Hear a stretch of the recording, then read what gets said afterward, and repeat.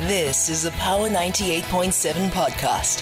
Now we're talking. Subscribe to Power 98.7 podcasts in iTunes or wherever you get your podcasts. There's more on power987.co.za. Let's continue the conversation right now and speak to the Executive Mayor of the City of Cape Town, Gordon Hill-Lewis, to give us more perspective around this ongoing taxi strike out in the Western Cape. And the sparks are flying as the Cape Town Mayor has fired back at Transport Minister Sindisiwe Chikunga. And this taxi strike saga has taken another wild turn as the Mayor is saying he won't hold back. And Mayor Hill-Lewis is joining us to indeed give us a perspective on exactly what the situation is right now and how far negotiations are going. Good to have you on the program this morning, Mayor. Good morning. It's lovely to be with you. Yeah, good to be here, despite the circumstances, I must say. I mean, you've emphasized that the impounding of taxis is based on national laws and not the city's bylaws. How do you address concerns that this might be perceived as an overreach of authority on your part? And what steps are being taken to ensure that there's transparency in implementing these impoundments? Thank you very much. Each vehicle that is impounded is impounded for an offence under the National Land Transport Act. And either the person who is guilty of that offence, just like you and I and your listeners, when we receive a traffic fine, we have the right to challenge that traffic fine, or we can pay it. So too do they have the right to challenge the impound notice and take it to challenge it in court if they wish. First in traffic court, and if they lose there, then in the magistrates' court and the high court, and so on. The fact is that has never been done, not once. We have heard a lot of complaints about these impoundments, but not one of them has been challenged. And I think the reason for that is because our officers actually do keep evidence. They take photos of the infringement, the offence. Those photos are available on our digital evidence management system. Sometimes there's video evidence as well.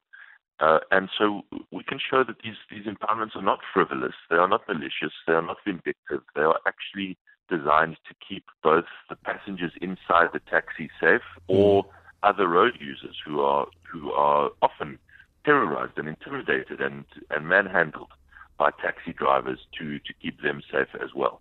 But the Transport Minister has mentioned that the taxi industry has indeed expressed reservations about the conditions for operating licenses which have been introduced by the city. Could you elaborate on what these conditions entail and how they might impact the taxi operators? Are there any plans for indeed revisiting or reconsidering these conditions?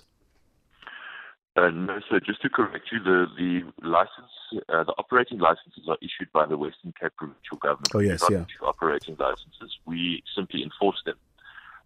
And those licenses contain 46 conditions. They are publicly available. Those conditions, obviously I can't read through them now. I have them here, but they're 46 of them. Sure. But again, generally they are aimed at keeping commuters safe and getting taxi drivers to obey the law and to conduct themselves in a way that would expect when you are transporting 15 people. If they are obeying the capacity limits, then they are transporting 16 lives. Often they are transporting children if they have a scholar transport license, and so they have a profound responsibility to obey the law and to drive safely. And when they don't do that, the fines don't work. This is the key point that we have made since the beginning. Issuing fines simply doesn't work with taxi drivers. They never pay the fines. And then you have to wait until you get an arrest warrant at some future date and hope that you can find that same taxi driver at a road stop or something so that you can execute that arrest warrant. But other than that, it just doesn't work. Whereas the impoundment works immediately to change behavior because that driver knows if they do not obey the rules of the road, they stand a chance to lose their vehicle. At the same time, I mean, you've also highlighted the importance of commuter safety and upholding the rule of law. However, this taxi strike has resulted in scenes of lawlessness and disruption, even the loss of life. How does the city then plan to balance the need for safety with the right to protest? And what measures are in place to prevent escalations of violence during such strikes? Yes, of course, we are very distressed by the incidents of violence and the loss of life. As you said in your introduction, we have had, I think, 5 deaths now, including one of our law enforcement officers, Officer Zanikaya Quinana, who was murdered on the weekend by rogue taxi operators. And it's important for me to stress that it is not every taxi operator that has been engaged in violence. I know that we have got tens of thousands of taxi drivers in the city, and not all of them are engaging in violence and mayhem. But there are a sufficiently large minority of them that it has caused a lot of disruption. We have got a huge deployment across the city of law enforcement, Metro Police, traffic, and I must also say and give thanks to the SAPS as well, who have responded terrifically. They have got a huge deployment as well of SAPS, and that has resulted in we are now on just about 24 hours without incidents, which is really, really pleasing. I was just thrilled this morning when I woke up and got the latest report from for the overnight from our incident commanders saying that there's nothing happened overnight.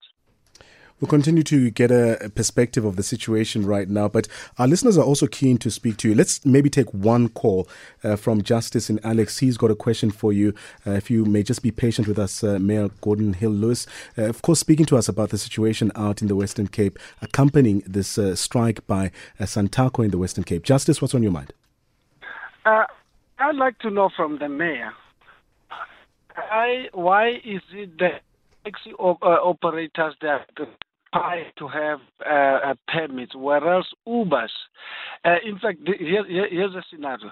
For a taxi owner, he cannot for a license, but Ubers can operate without Uber's license. The issue to Uber is regulated. Under whom is those Uber permits going to be issued under? Because Justice's line is not the best there, but I think we get the nub of his question, centering around why do Uber drivers, why are they not required to have an operating license versus taxi operators being required to have this at hand? Yes, I'm so glad that Justice asked that question, because this is a common misunderstanding. In fact, when I came into office, I had Uber drivers marching to my office because we were impounding so many Ubers for not having licenses. And so when people accuse us of targeting minibus taxi drivers, I wish that they were there at that time when I had a march of Uber drivers to my office that we were impounding Ubers as well, very, very often. And we are still doing that. The fact is, to answer Justice, Ubers do require an operating license, just like taxi drivers. And we do impound them all the time. What has recently happened is that the provincial government has issued about 3,500 new Uber operating licenses. Of course, I'm saying Uber, but I include Bolt and Lyft and the others as well. Sure. 3,500 for what are called e-hailing licenses.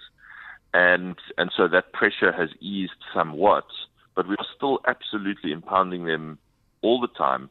And that question just proves that we are doing this even-handedly. We are not targeting minibus taxi drivers.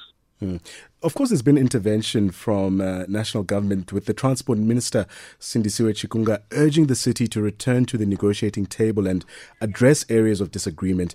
Could you provide insight into the specific points of contention between the city and the taxi industry? So the main thing is around impoundments. They believe that we are impounding them unfairly. I think that the evidence and our data from our impoundments will show that we are not targeting them unfairly. We are enforcing the law. The National Land Transport Act empowers us to impound, and it is the most effective mechanism we have to get them to actually obey the rules of the road and to protect the safety of their passengers and other road users. Then they also have a complaint about the number of licenses that they can access. Again, that's not a complaint that we can deal with. That is a provincial government issue. But they do have a complaint around the number of licenses. And then they have a number of smaller issues. But really the two big things are the impoundments and the licenses. Well, one person who is supporting your move is one of our listeners, Moses in Bramley, who wants to contribute to the conversation. Moses, what's on your mind? Good morning, Nhlanhla. I said big up to Cape Town. Laws should be maintained and laws should be adhered to. We are experiencing the same thing with taxi drivers all over South Africa, where there's been law unto themselves. I really said big up to you guys. You must maintain the law. The bylaws should be adhered to. We are just suffering by people who, Moses' line is also not the best there, but I think, again, we've got the nub of his response there. But more generally, I mean, in your response, Mayor, you've also mentioned that Cape Town will not tolerate violence as a negotiating tactic. And there have been reports emerging that apparently at one meeting, taxi bosses came armed. I mean, how do you plan to ensure that negotiations remain constructive and that grievances are addressed without resorting to disruptive actions here? Yeah, well, I mean, just following from Moses' call, I really appreciate that and totally agree with Moses. The fact is that our road deaths in South Africa are unacceptably high, and a huge proportion of them involve taxis. And that is because taxis take unacceptable risks on our road. They drive badly, they drive unsafely. And again, I'm not generalizing to all taxis, but a significant portion of them. And we have no effective mechanism. Again, fines do not work. The thing that works is impoundment to get them to change behavior and take safety seriously.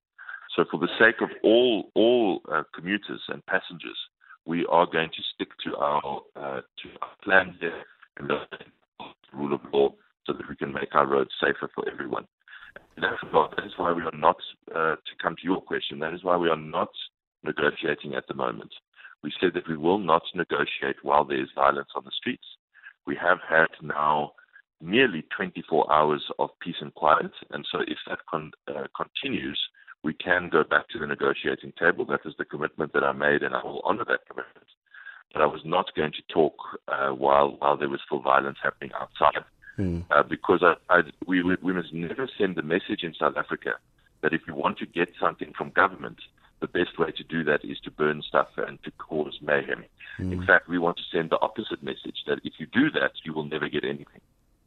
Now, the strike has also led to a number of road blockades and disruptions for ordinary citizens accessing essential services. I mean, just a short while ago, we heard about just the effect on businesses as well as retailers in that particular region.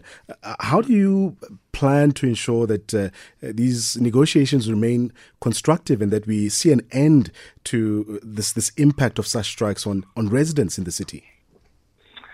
So Santaco has said that they plan to end the strike tomorrow. I know that they have a meeting today, and so, I suppose there is still a risk that they announce that they are extending the strike. I sincerely hope that they don't do that. And that we can go back to some degree of normality tomorrow morning. As I said, there are no constructive negotiations at the moment because we will not negotiate with people perpetrating violence. But if this period of peace and quiet on our roads does continue, we are now approaching 24 hours. If it does continue past the 24-hour mark, then we can certainly start to talk with them again. And finally, looking forward and beyond the current strike, how does the city plan to strengthen its public transportation infrastructure and also ensure a more efficient and inclusive transportation system that addresses the needs of all citizens in the city? That is a really great question. We are building a My City. It's our version of Rea Vaya and the BRT. It's called My City. It's very, very functional. It works extremely well.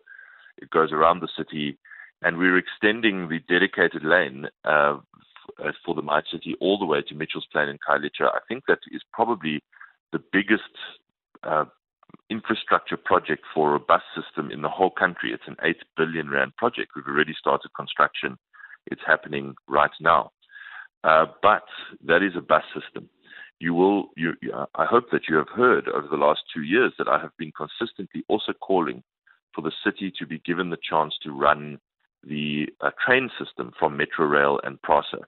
The fact is that the pressure on our commuters would be much, much less over the strike if the trains were actually running. and sadly they are running, very, very little at all. And so again, I think the only way that we will build a truly inclusive public transport system for the future is if we can manage the train system and make sure that it runs effectively and runs all the time and safely for commuters. Let me thank you for your time. That's Gordon Hill-Lewis, the Mayor of Cape Town.